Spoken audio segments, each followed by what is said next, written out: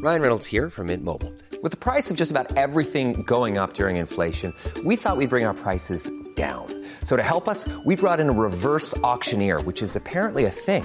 Mint Mobile Unlimited Premium Wireless. How to get 30, 30, bit to get 30, bit to get 20, 20, 20, bit to get 20, 20, bit to get 15, 15, 15, 15, just $15 a month? Sold! Give it a try at mintmobile.com/switch.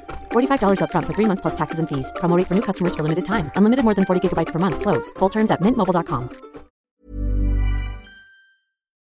He might only be 11 years old, but Tai Poole still wants to answer some of life's big questions, like what happens after we die and how can we fix climate change.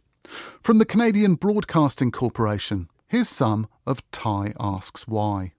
There's a saying I always hear whenever I'm stuck making a decision. I remember this one time. I was at the farmer's market, and I had $2 in my hand, and I'm like, do I want to buy the maple candy or the cookie? Do I want the sweet, sugary maple candy? Do I want the soft, doughy cookie? Maple candy, cookie.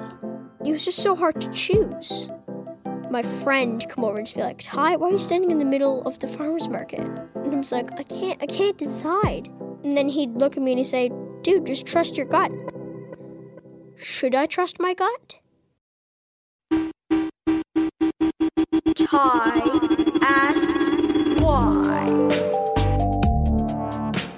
I'm Tai, and this is my podcast, Tai Asks Why.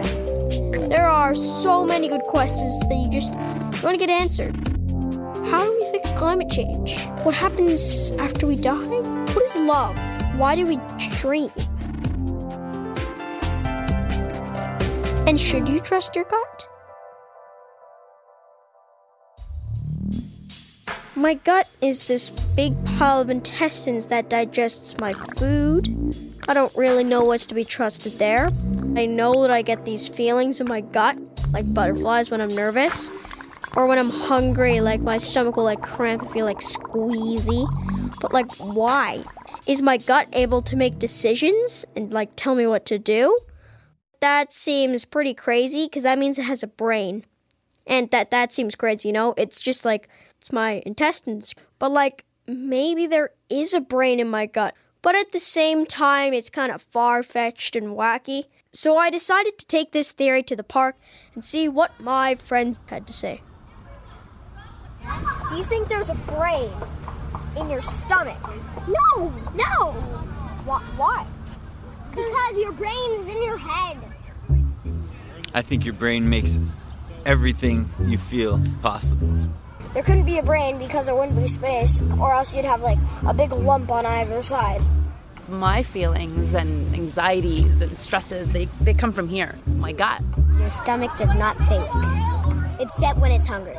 I think there is some sort of connection. But I imagine cells and that stuff as separate creatures that are wah, wah, wah. It's really, really complicated. I think Kaya is onto something. It is really complicated, and I did a little bit of research, and apparently there are little creatures in our guts, and they're called microbes. I remember reading this one factoid from the Science Center saying that all the microbes in your body weigh about 1 kilogram, and that's crazy. These microbes, they're apparently all over our body, and they're inside us everywhere. If we're supposed to trust our guts, then does that mean that we have to trust all of the little microbes? Do the microbes have a brain? Are they sentient? And as I was doing this research, I saw this scientist called Dr. Embriet Hyde. For my PhD, I studied the microbiome. So I decided to call her up. What is a microbiome? So you can't see it because, well, for one, it's inside of you, but for two, they're invisible to the naked eye. So it's all of the microbes that live in and on your body. So that includes bacteria, viruses, fungi, some parasites. And it's not just the microbes, but it's the things that they do in your body. So the microbiome in our gut is responsible for a lot of processes in our body. But I wanted to know, do the collection of microbes form a brain? Your gut is full of neurons, which are the same exact cells that are in your brain. And there's this amazing nerve called the vagus nerve, which connects your brain to your digestive tract. And your brain can send signals directly to your gut, and your gut can send signals directly back to your brain through this nerve, and they're always communicating and talking to each other.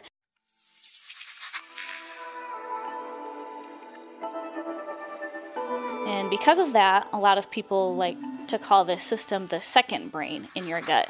But I think it's probably more appropriate just to call it an extension of your nervous system.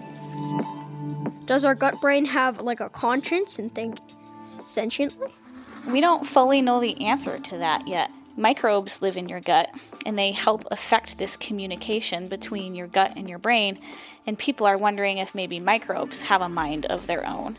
And if they do, then maybe, you could extrapolate a little bit and say, well, if the microbes have a mind of their own and they're affecting how my gut is talking to the brain, then maybe that could be the conscious aspect of it. But we just don't know yet. What do you think the brain and the gut are communicating? Is the gut being like, we're able to process that pizza that you sent down a couple hours ago. Now bring on some more. And then it sends it to your brain, and then your brain tells you, hey, I'm hungry. Give me food. Is that what it's like?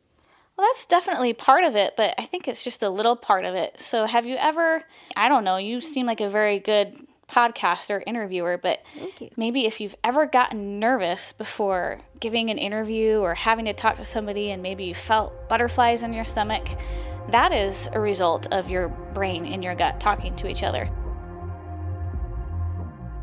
In addition to giving signals about whether or not we should eat or whether we're hungry, there's a lot of emotional input as well that comes between your brain and your gut. If you are stressed out or you're really sad about something, you'll notice that you're not quite as hungry. It's really amazing the ways that your brain and your gut can talk to each other. Yeah, because, if you're sad, then the gut's like, oh man, my partner's bummed out. Now I'm bummed out. I remember seeing my best friend at Spirit of Math, and he looked bummed out, so I'm like, oh, dude, what happened? And then he said, oh, my hamster died. And then he was just gloomy the whole time, and it just made me gloomy. I was like, oh, no. Because when he's sad, I'm sad. So if my gut brain and my head brain are like close friends, do I make my head brain sad when I eat something, kind of nasty?